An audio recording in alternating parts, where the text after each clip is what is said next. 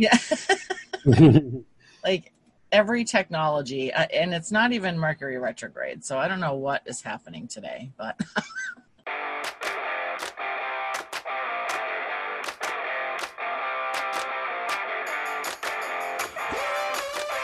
welcome to the Elevated Entrepreneur Podcast.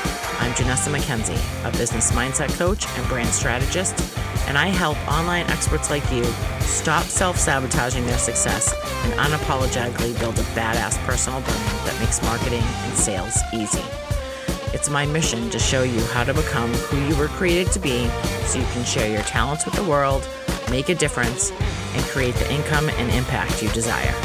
So if you're ready to end your battle with self-sabotage, regain your kick-ass confidence, and create a business and life of your dreams, listen up as I hit the BS button on the notion that hustle and hard work are all it takes to be successful, and mix the woo with the strategy to help you create the mindset, messaging, and visibility you need to attract the clients and cash that you want, while unapologetically building a powerful brand from the inside out. Now let's do this. Hey everyone, welcome back to the Elevated Entrepreneur Podcast. I'm here today with David Roylance, and we are going to talk about the path to enlightenment. David is a dedicated practitioner and teacher of, I might butcher this one, David Gautama Buddha? Well, Is that right? Gautama Buddha, or you can say the Buddha. Okay, the Buddha teachings.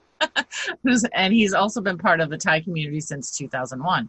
And he has not even slept tonight, and he's up at 4:30, and he's here recording with us. David, welcome. How are you today? I'm very good. Thank you for inviting me on your show. Oh, you're very welcome. I'm excited that you're here. Tell us a little bit more about your story and how you came to Buddha, and where you are right now. What's going on with you?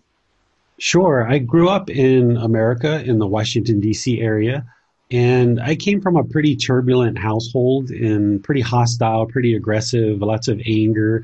And as I was growing up, that's pretty much all I knew is in our community. But I always kind of aspired for something different and something better. I always felt like the world should be a more peaceful place. There shouldn't be mom and dad and sister and brother fighting and arguing and causing so many problems in each other's lives. And, there was abuse in our family and all kinds of things like this that I just felt like there's got to be a better way of life and a better way of living. And when I spent time with my grandparents, I experienced that. I experienced a loving, warm household. So I spent a lot of time with my grandparents growing up. But I slowly kind of started moving away from my family as I became 17, 18 years old and started to become kind of friends with a lot of Asian people. It wasn't really a decision that I made. It just kind of happened. So I had a lot of Filipino friends, Vietnamese friends, Chinese friends, Korean friends, and everyone always told me that if I ever met Thai people or I ever went to Thailand, that it would be perfect for me. And I thought they were mispronouncing Taiwan at the time. I didn't even know what Thailand was. And lo and behold, like a year or so later, I met a person from Thailand. And I was like, wow, it's a real place because here's a person from Thailand.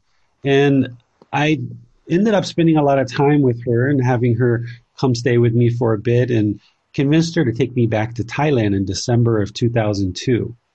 And this was, as a child, I had been outside U.S. to Canada, but that's still North America. But this was the first time, all the way on the other side of the world. Yeah. And I was just blown away by the culture, the depth of culture, thousands of years of culture where America has only been in existence for a few hundred years, right? Mm-hmm. Well, not only did I see this depth of culture, but I saw this warmth and kindness and compassion and generosity and family members helping each other and supporting each other and large groups of people coming together and working together for a common goal and everybody kind of being concerned that they would like to take care of others and kind of see others be well.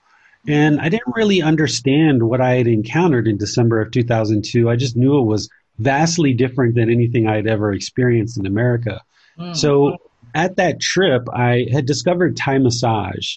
And I decided to bring that back to America and started to offer Thai massage. And I had a Thai massage school, and I was still in the IT field, but kind of gradually transitioning to my own businesses as a business owner.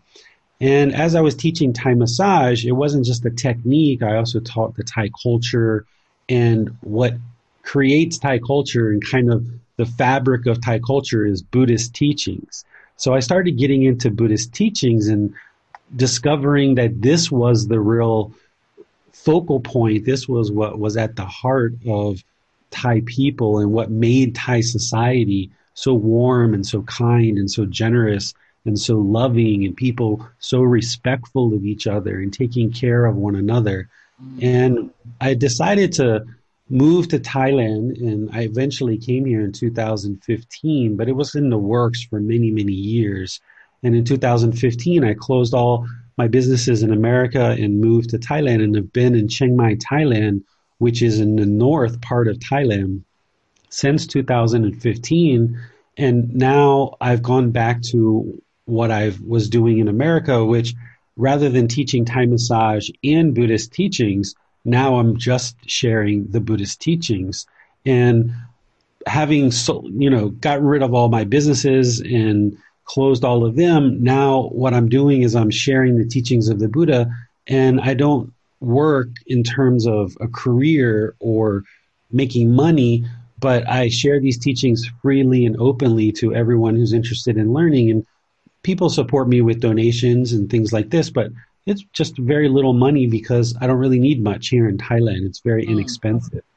But living amongst the Thai people, it really transcends your ability to understand these teachings, because now I'm amongst a Buddhist society of people, and you can observe people practicing the teachings, which I didn't really understand 100% prior to moving here, is how the Buddhist teachings is you learn them with a teacher like me, but then you practice them and you see that they're truth.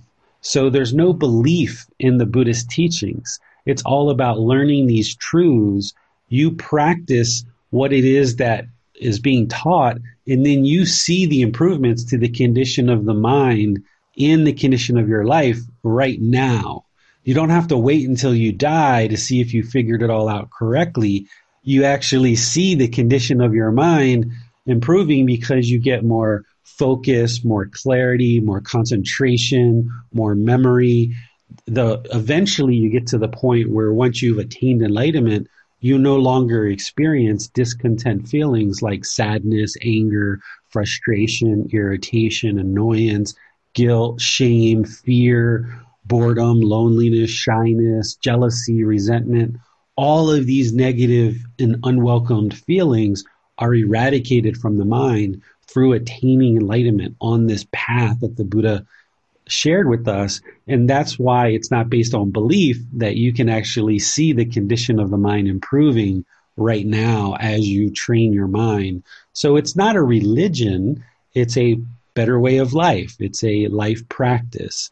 And if you implement it that way, then you can slowly, gradually gain this wisdom along this path to enlightenment and improve the condition of the mind, which also improves the condition of your life.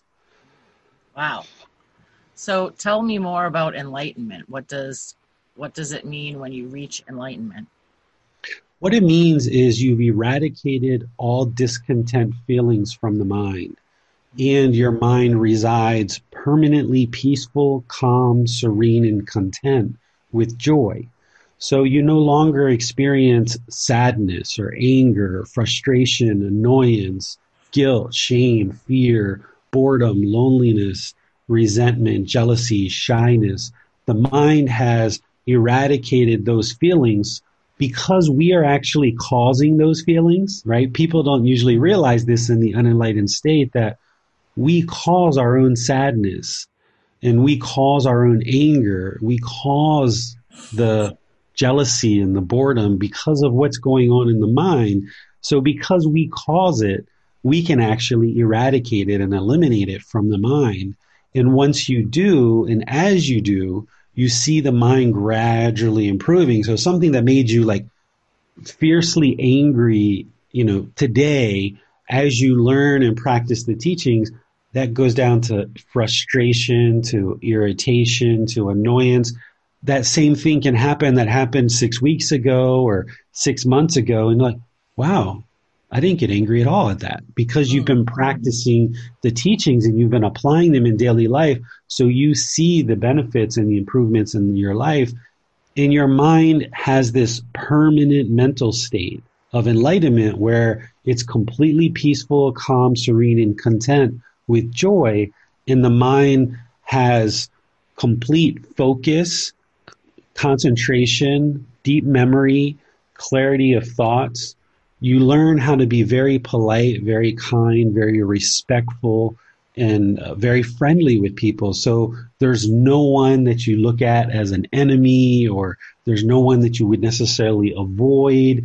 You're able to very openly and freely interact with personal and professional relationships. So your life becomes very rewarding because you never have anything unsettling happen to you. Your mind is never shaken up with sadness or anger.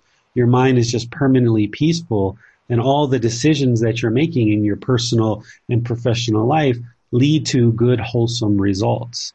So this enlightened mental state, it is a way that you can eradicate all of this struggling and misery that we experience in the unenlightened mind, where we're bored or lonely, or we're wanting something that we don't have, and we're craving all this happiness and excitement. The mind can just reside permanently peaceful, permanently calm, permanently serene, permanently content, and permanently joyful. You wake up joyful, your day is all joyful, and you go to sleep joyful. You wake up peaceful, your day is peaceful, and you go to sleep peaceful. Your mind is never shaken up. Wow. That sounds like heaven. Yes, I describe it like heaven on earth. Yes. Right? And for anybody who's followed Christian teachings, Jesus said a lot of the same things as the Buddha did, but he used different language. So what Jesus talked about with the Holy Spirit is somewhat similar to what the Buddha talked about with enlightenment. But the difference is that the Buddhist teachings aren't based on worship. It's not based on rites and rituals and ceremonies and worship. There's no centralized organization that's collecting all the teachings and kind of distributing them out for everybody to practice. It's an independent journey. There's no obligation. There's no expectation. You don't have to go to some building every Sunday morning. There's no sin. There's no judgment. There's no fear. There's no guilt or shame. It's just you learning on this path how to make better and better decisions for yourself. And you choose what you would like to learn and how you would like to progress and how you would like to practice. But yeah, once you get to this enlightened mental state, it's very much like heaven on earth. But it's all an independent journey, and you can observe the improvement of the mind, but you need teachers.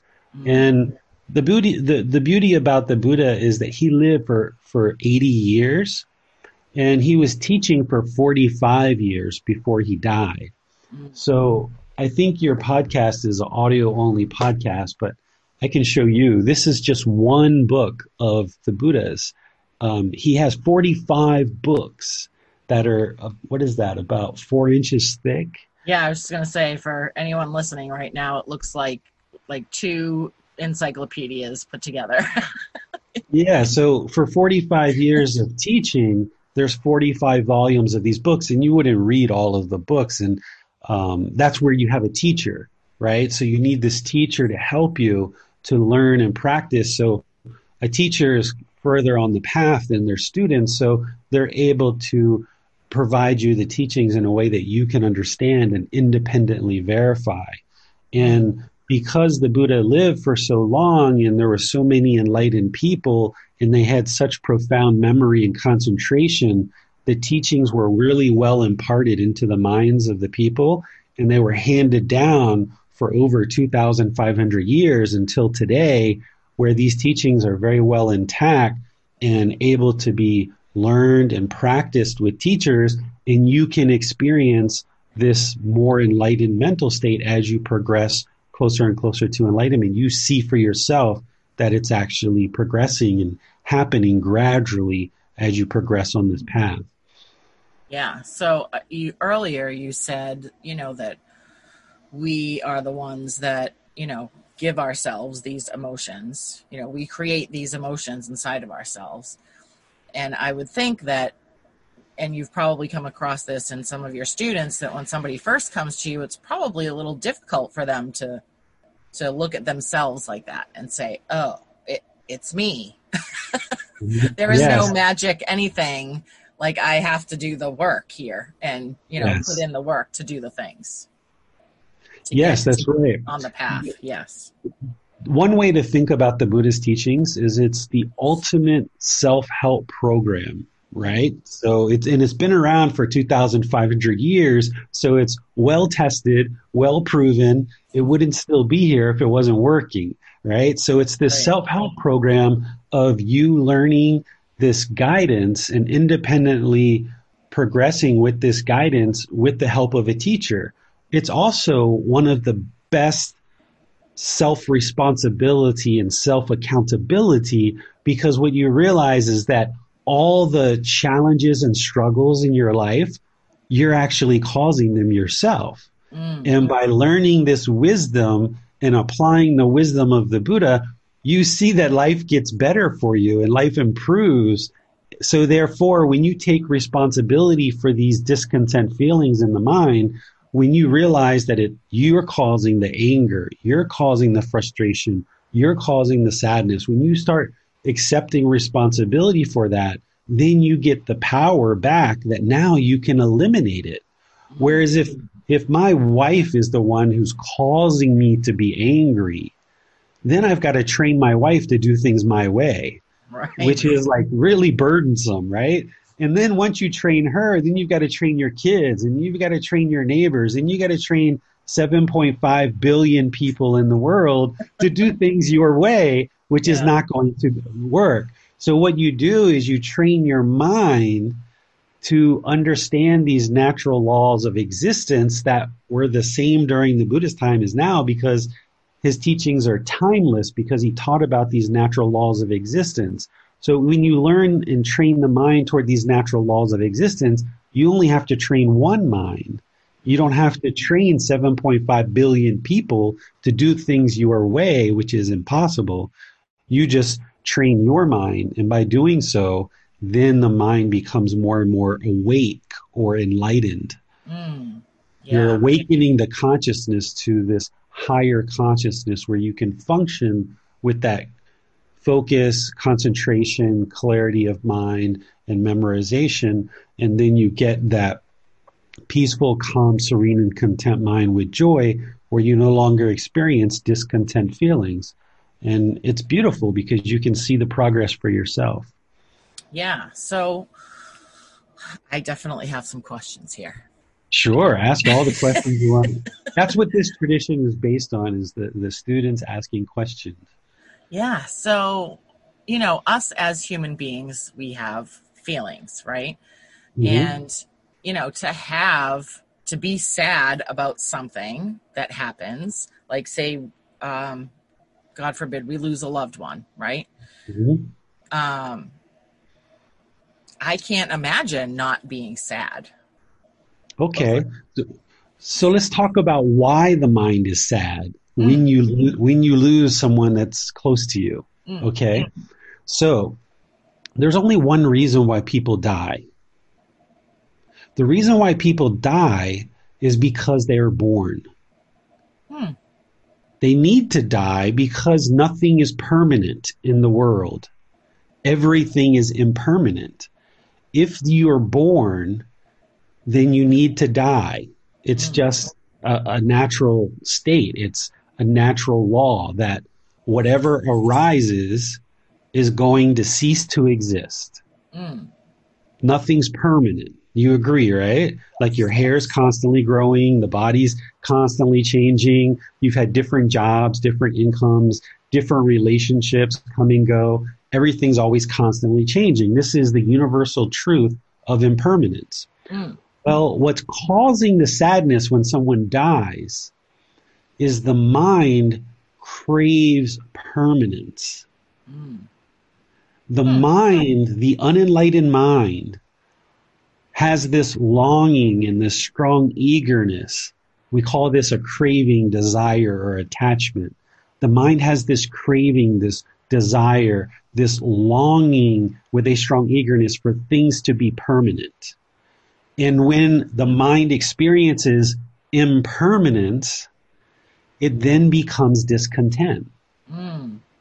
Well, because everything in the world is impermanent, the mind is going to constantly experience impermanence. But since it wants permanence and it's not comfortable with change, when things do change, it produces these discontent feelings of sadness, anger, frustration. So even though on an intellectual level, you might know your mom needs to die or your grandmother needs to die because she's born, but because the mind is trying to hold on permanently and it has this longing and strong eagerness for things to be permanent, when mom dies, the mind becomes sad or lonely or bored or even angry sometimes when people die, right?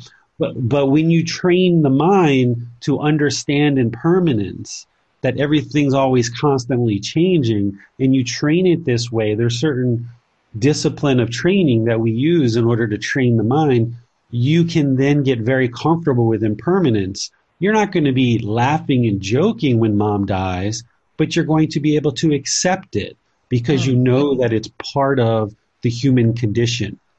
Sickness, aging, and death is just part of the human condition. And you've trained your mind to the point where you accept that mom has died, and you start to appreciate the time you spent together. You appreciate the lessons that she taught you. You appreciate the things that she's helped you grow up to accomplish and achieve. And the mind can then reside peaceful, calm, serene, and content because it understands that the only reason why mom died is because she had to, because she's human.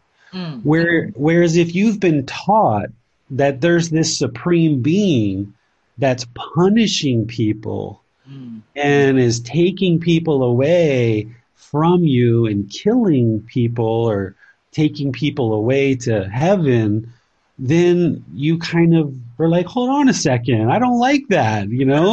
My mind's sad now because this supreme being took my mom away from me. But that's not reality. That's not what actually is happening. What's actually happening is just mom died because she was born.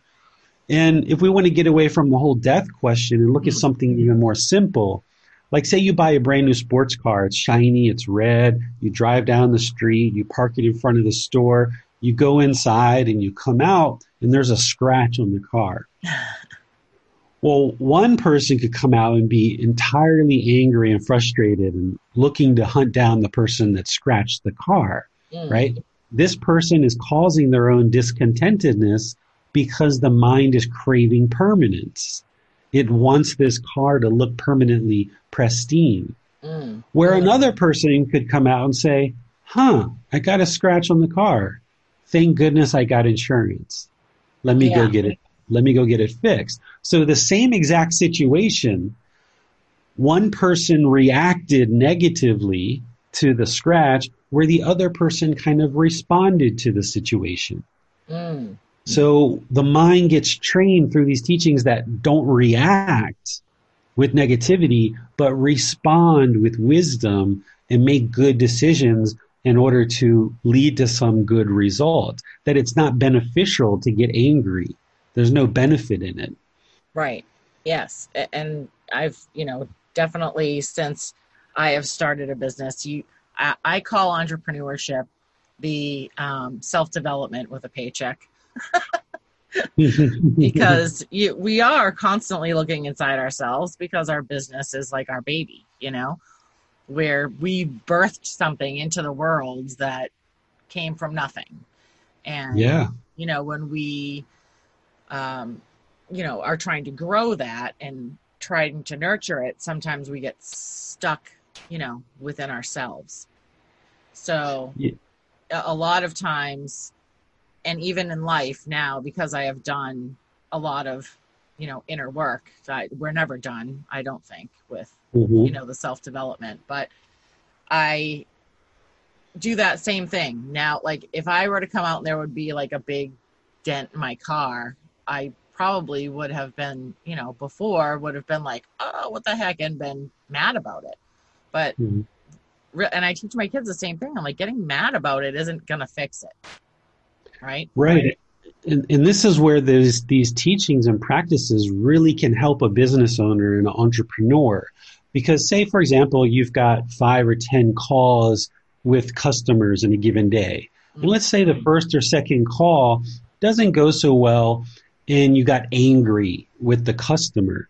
Well, if you hold on to that anger, now it messes up the whole rest of your day and Yeah. influences all the business calls that you're making for the rest of the day, which has a snowballing effect that your business becomes less and less successful. Now, conversely, if you attain this mental state of enlightenment, or as you're progressing, you're able to make good, wholesome decisions of how to talk politely, respectfully, kindly, friendly. You can have a really good, wholesome business conversation, maybe close a deal, maybe make a relationship, maybe leads to something else in the future. But let's just say it doesn't go well. Let's say you don't close the deal, even though you were thinking that you would. Rather than getting angry about that and letting it affect you for the whole rest of the day, someone who's practicing these teachings closely would be able to leave that on its own and not allow it to affect the rest of their day, and then continue to focus with clarity, with concentration and focus of the mind, and then be able to continue to be friendly, kind, polite, respectful with all their other customers, so that you have this wholesome decisions that you're making, which is a positive snowball, and things are continuing to get better and better in your business because you're making better and better relationships. Because if you think about business, it really all comes down to relationships. Yeah. That's what it all comes down to, 100%. So what these teachings are all about is learning how to have really successful personal and professional relationships, but success in terms of not harming other people, not success in terms of, I want your money, give me your money. Right. It's by not harming people, by talking politely and kindly and respectfully and friendly with people, then people feel more comfortable to be around you because you're not talking with arrogance and ego, and you're being kind and you're being polite. So people are more interested to be personal friends with you, or they're more interested to do professional business with you. So the money part will always work out if you're friendly, kind, polite, and respectful to all your customers. The money part will work out because people will be more than happy to do business with you. Right. But if you're going around and being arrogant and harsh and aggressive, and you're speaking at the wrong time, or if what you say is kind of a lie, or you speak harshly, or you speak in a way that isn't purposeful or beneficial, or if you speak with hostility, rather than a mind with like loving kindness or something like this, or if you're blaming other people for things that are wrong in your life, then this is just going to lead to harming other people, and they're not going to be interested to be around you. And you're going to find yourself having difficult personal and professional relationships. Yeah. Let's talk about overwhelm, because I think that is a big one for entrepreneurs, especially newer entrepreneurs who are just getting their feet wet. And there's lots to do when you open a business or start, something online. There's so many things that you feel like you need to do or you have to do. And to get them all done can feel overwhelming to a lot of people. So let's talk about how to get out of overwhelm, like using these teachings, because I think that would be great. This is a great question. So one of the things that we do in this tradition is we train the mind to be in the present moment. not to dwell in the past, and not to anticipate the future. So in that example, if you have a call that doesn't go well and you're dwelling in the past while you're having your business calls for the rest of the day, then the mind's going to be burdened by those past experiences, and you're not focusing with concentration and clarity of mind to address the issue at hand. So by training the mind in this way, where you have singleness of mind and the mind resides in the present moment, you're not dwelling in the past or anticipating the future, you can handle one thing at a time. Because oftentimes in business, the way that we've been taught in the past is to multitask. But what you learn in these teachings is the mind actually can't do more than one thing at a time. It's physically impossible for the mind to do more than one thing at a time. So if you're on the phone with a friend, you're watching TV and you're eating a sandwich, you're actually cycling through all of these things so close and so rapidly together that it appears you're doing three things at one time, but in reality, you're talking to your friend for a couple of seconds, you're watching TV for a couple of seconds, you're eating your sandwich for a couple of seconds. But when all of this is done, you don't really feel like you've actually had a conversation. You don't feel like you've actually taken in the content from the TV, and you haven't really enjoyed the sandwich, and your stomach might even actually hurt when you get off the phone. So you've actually caused more problems for yourself by trying to multitask and make the mind do all these three tasks, when in reality, what you were doing is one thing at a time anyway. You just had things stacked so close together that there was this illusion as if you were doing three things at one time. So when you first start your business, if you've got a lot of things on your plate and you're trying to get them done, you shouldn't have this expectation that you are going to get everything done, right? Like people are oftentimes taught not only to multitask, but they're taught to come up with a to-do list and kind of list out everything you're going to do for the day. Well, if your only goal is to get through your list and you just plow through your list, you might not be doing each thing with really good focus and good concentration and making good decisions. That means that even if you get through your list, you're going to have things that you have to clean up later.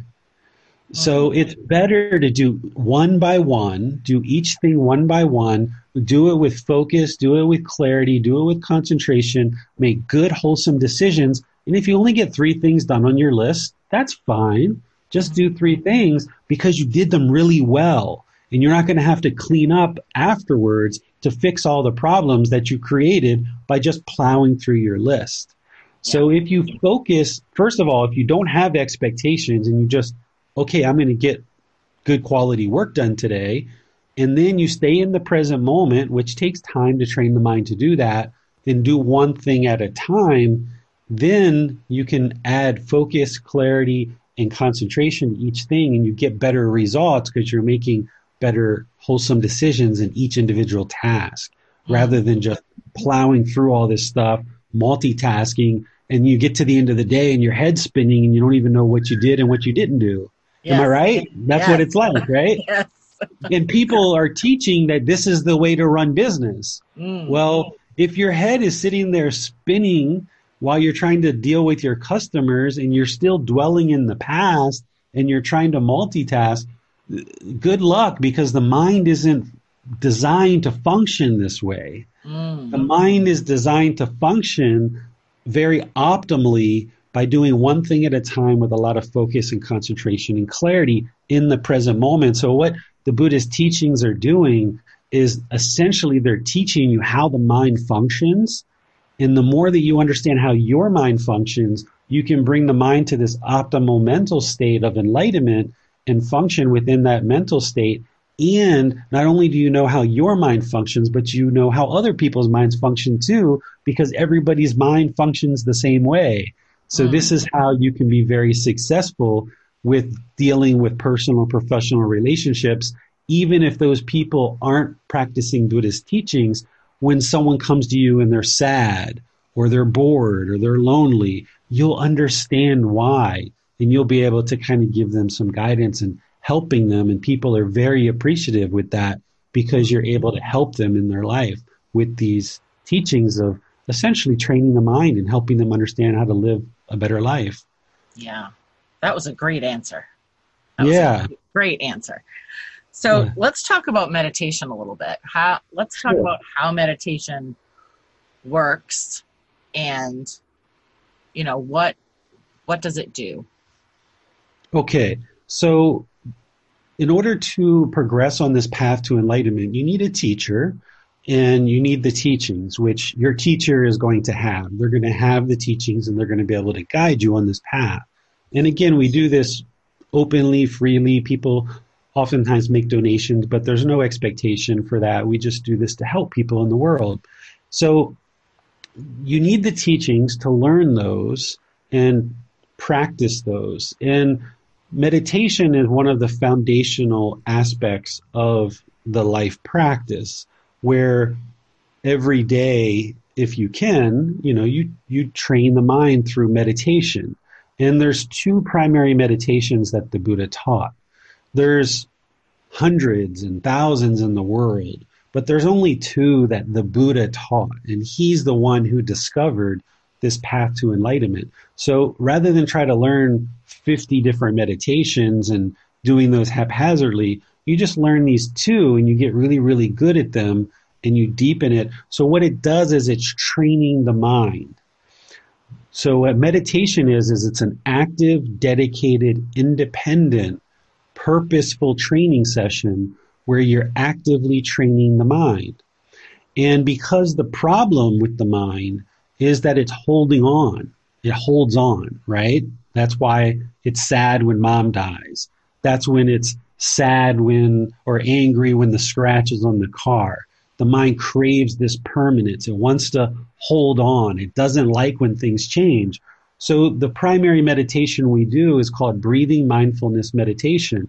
And what you do is while you're meditating, you focus on the breath. The breath is the present moment. And you're training the mind to come into the present moment rather than dwell in the past or in the future. And as thoughts come to mind during meditation, you let them go. You cut them off. You're training the mind to let go of the thoughts and just focus on the breath only. So it's a very simple exercise where for however many minutes a day you choose to meditate, you're essentially training the mind that whenever thoughts come into the mind, you let them go. When the thoughts come in, you let them go. You let them go. So through this training, you then become very, very good at controlling the mind. So an unenlightened mind is untrained. It's like a wild animal. But through training the mind in meditation and the rest of these teachings, you now train the mind so that you can control it. So once you train your mind through meditation and you improve the condition of the mind, now in daily life, you have the ability to control the mind. So when that person cuts you off in traffic, rather than your mind unraveling and getting all shaken up and angry, you can let it go because you've trained in meditation very well over multiple weeks and months and years. You train the mind to be able to let go of things. So these teachings aren't about what's right or wrong. Oftentimes these traditions, people try to think that it's about what's right or wrong. That guy's wrong for cutting me off. Yeah, he is, but your mind's still angry. That's what we're dealing with. We're dealing with the anger and making sure that you learn how to train the mind to let that go. Okay, the guy cut you off, but laying on your horn, getting out a baseball bat, pumping the brakes, that's not going to help the situation. So what this meditation is doing is training you to let it go. Or let's say you're in a business meeting with employees or colleagues and somebody says something you disagree with, right? And you feel a little bit of frustration arising because you disagree with what they're saying. Rather than allowing that to come into your speech, where now you start speaking harshly and you start making problems in the business relationships, because you've meditated and trained the mind to let go, you can let it go. And then in the business meeting, now you can be friendly, polite, kind, respectful, and you can gradually share your opinions and kind of move the group in your direction of this better idea or this better decision that you have envisioned rather than sitting there getting angry and hostile and venting that at Barbara, you can now respect Barbara for her idea because she's taken the time to share it, and it's a valid idea that Barbara's sharing. But now, with a calm, peaceful, content mind, you can share your thoughts and your opinions, and now you can kind of help people see your vision of where you would like to go with this decision. Whether you're a boss or you're a manager or employee, you can more actively work with people in a friendly, kind, polite way with lots of respect. And people will then, the more that you show this polite, kind, friendly, respectful demeanor, people will actually respect you more because you're showing respect to everyone else. You're listening to people, you're hearing people out, you're appreciative of people's ideas. But then when they're done talking, you share your ideas. So because you're being kind and respectful to listen to others, they're going to be the same way with you over time. And now you can actively work with people to improve your life and improve your business and improve different things. But it all comes from meditation. You couldn't attain enlightenment without meditation. But attaining enlightenment isn't only meditation either. There's other aspects of training the mind besides just meditation. So meditation is the foundation, which is the active training of the mind that we do on a daily, consistent basis. But there's other things that we do as well in terms of learning the teachings and applying them in daily life to move the mind to this enlightened mental state. Give me some examples. So I was just talking about speech, right? So the Buddha gives us this path. He calls it the Eightfold Path. The Eightfold Path is kind of like 8 steps of how you can not cause harm in the world. So he teaches us about speech, and he says, he never tells us what to say because there's 10 million right answers. We'll figure out the right answer. But he tells us, if we speak in this way, kind of general guidance, it won't cause harm to other people. Therefore, no harm is going to come to you. That's the natural law of karma or karma, right? So he says with speech, he says, we should always speak at the right time. Because if we speak at the wrong time, we know that people don't like that when we start interrupting people. He says we should speak the truth. Always speak the truth. He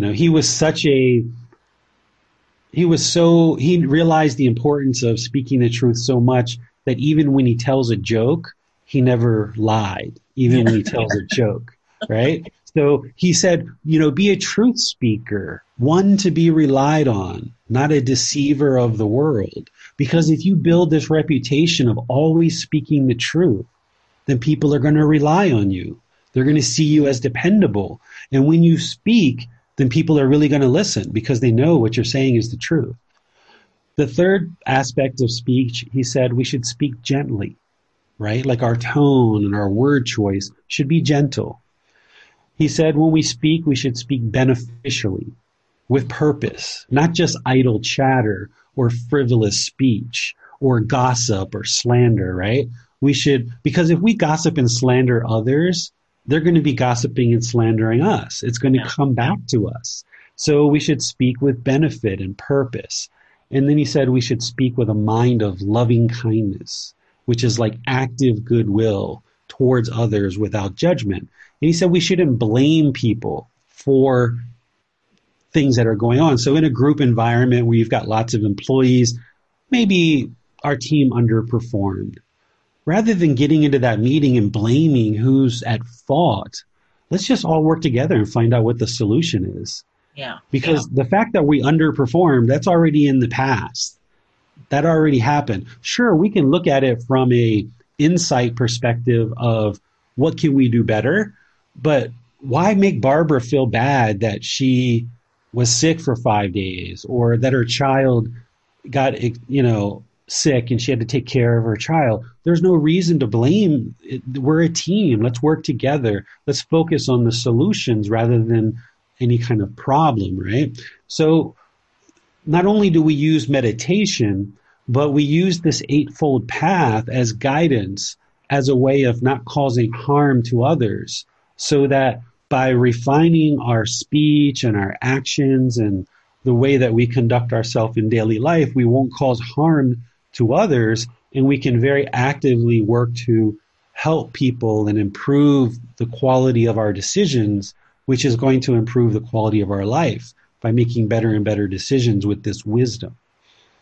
Yeah, and I think when you improve the quality of your own life, you're also improving the quality of everyone's life around you, everyone that you have impact with. It's a big ripple effect. Absolutely. That's an important point, because one of the things that we're taught in Western culture, at least I was growing up, is we're always taught to think of everybody else first. Mm. And we're almost taught like it's selfish to think about yourself. Mm-hmm. And we kind of go around in Western culture trying to help everyone else, but we kind of neglect our own needs, and we kind of become an empty vessel to a certain degree, where we can't even stand up on our own 2 feet because we've expended so much energy trying to help everyone else. Mm-hmm. Well, this practice, these teachings turn that around and say, if you don't prioritize yourself, how can you be good for anyone else? So by improving your life and improving what you do on a daily basis, it's going to have a ripple effect to the people who are around you. And that's what's going to attract more and more people to be around you in terms of personal friends, employees, people to help you in your career and things that you need in terms of customers and things like this. Because by you not harming people in the world, people are going to gravitate to you like a magnet, because you're never angry. You're never frustrated. You're never irritated. You never talk unkind to people. You're very polite, very respectful, and people are just pleased to do business with you, or people are pleased to be a friend of yours, or people are pleased to be involved in your project as a contractor or an outsourced provider, because they always have good experiences with you and everything always turns out well. Yeah. Mm-hmm. So I want to talk another thing that I just want to say about meditation real quick. So sure. I have attempted to meditate, and totally have a wild, untrained mind over here. That's normal. Yeah, it is normal. And I always have a hard time, like, I guess maybe I just don't understand what it means to let go of thoughts. So in my head, like, meditation to me, when somebody says you need to clear your mind and like not have thoughts, and I'm like, how do you not have thoughts? This is good. Yeah, I'll help you. This is why this is one of the reasons why a teacher is so important, right? You wouldn't be able to attain enlightenment without a teacher. They're like a coach. They're a mentor. They're somebody who's guiding you on this path. So, and you're going to have 1,000,001 questions as you progress on this path.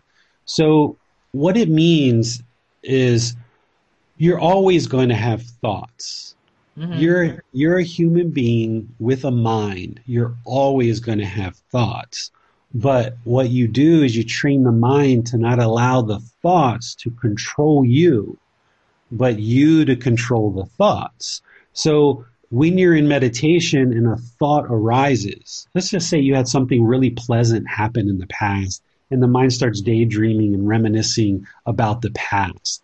Well, rather than let the mind go there and on this journey for 5 or 10 minutes and feel so pleasurable from all these things that happened in the past, as soon as you observe the mind's moving to the past, you cut it off. You cut off that thought and you bring the mind to the breath.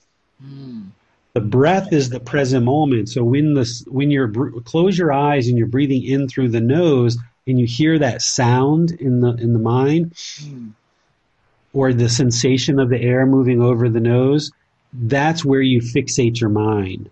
You fixate the mind on that breath, which is the present moment, so it becomes like an anchor. So that when the mind goes to the past and you notice it, you just cut it off or let it go and you bring the mind back to the breath. And then the mind is on the breath for 30 seconds or a minute, and it's going to wander into the future again. And then when you notice it, you cut it off.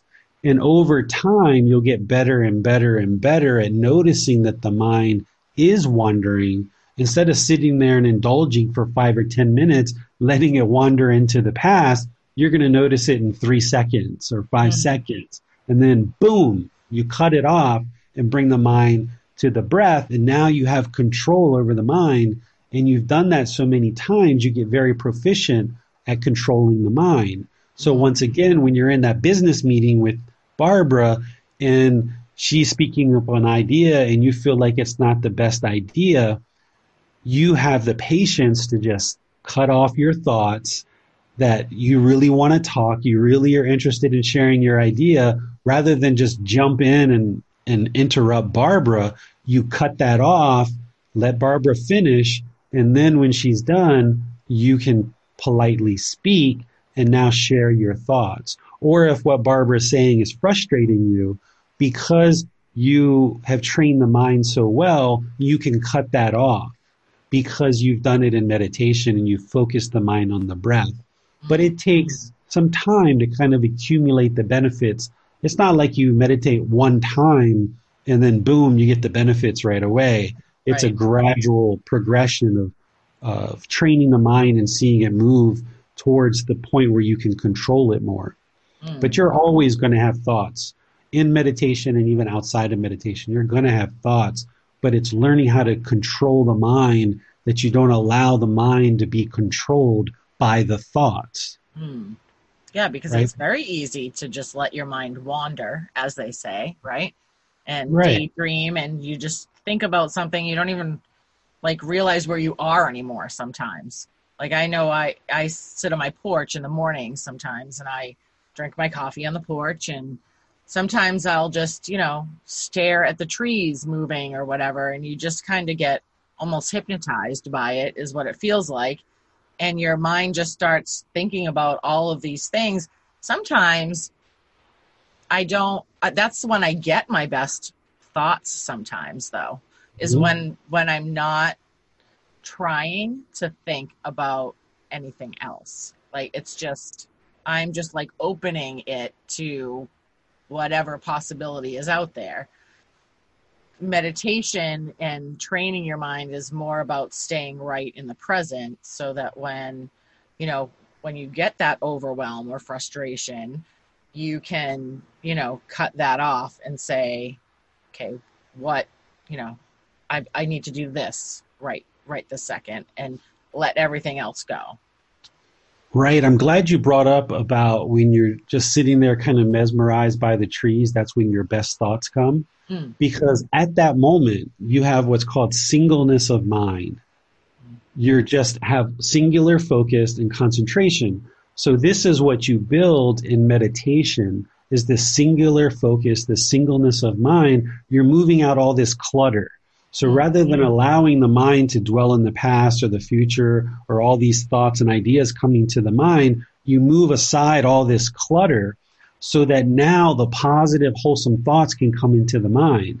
Whereas if you're in a business meeting and you're kind of daydreaming and you're thinking about your vacation that's coming up 2 weeks from now, you're not going to be right on point and making really good decisions for right now for your business.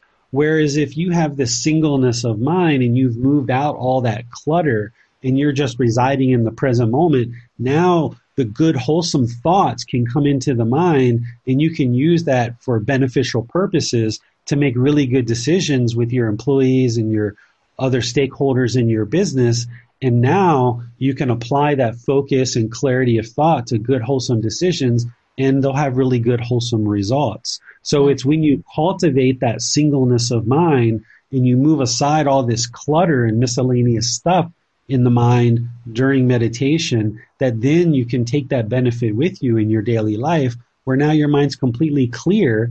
And because you're no longer experiencing anger and sadness and all of these other discontent feelings, those feelings aren't coming into the mind. Your mind never gets shaken up.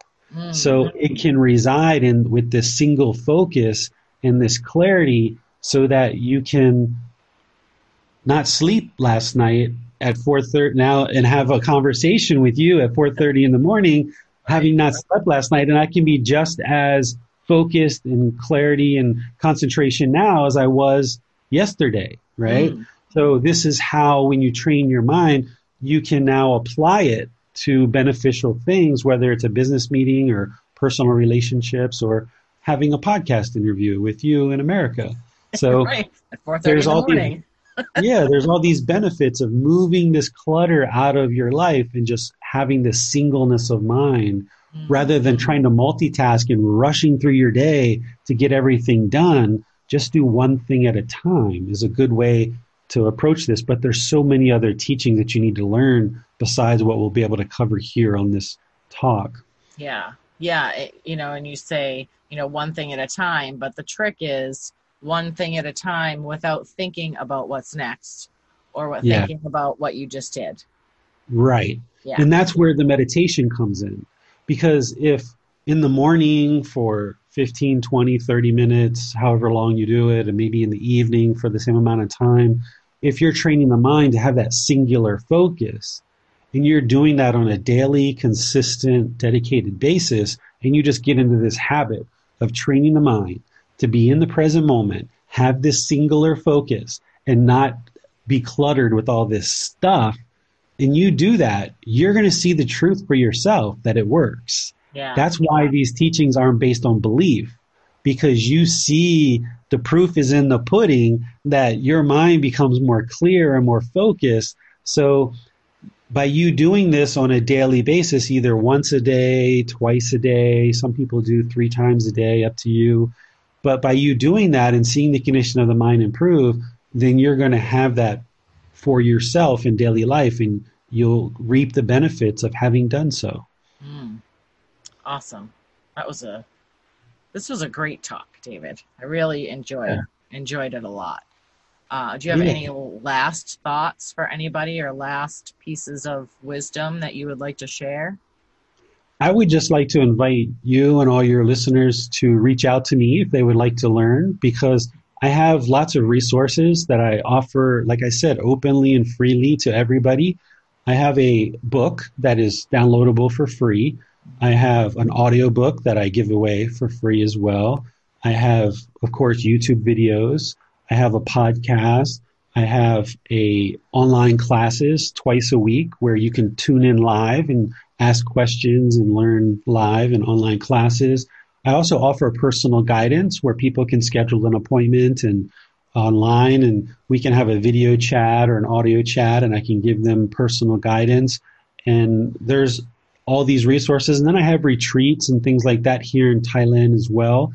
And because all of these teachings are offered openly and freely, there's really no barrier to entry, right? Yeah. Like the only barrier is your own dedication and commitment. So if people would like to go to buddhadailywisdom.com. At that website, they can launch into our Facebook group or our podcast, or they can download the book. They can get all access to the resources that they would like in order to start on this path and just gradually start implementing these teachings to see the truth for themselves, that it works. Yeah, that's amazing. And I know I have all the links to all of your things, so I will definitely link all of those things up in the show notes. But David, again, thank you. Thank you for being up and staying up. No worries. And My for pleasure. sharing all of your wisdom with us. I really enjoyed this conversation. Yeah, me too. Thank you again. Thank you to all your listeners.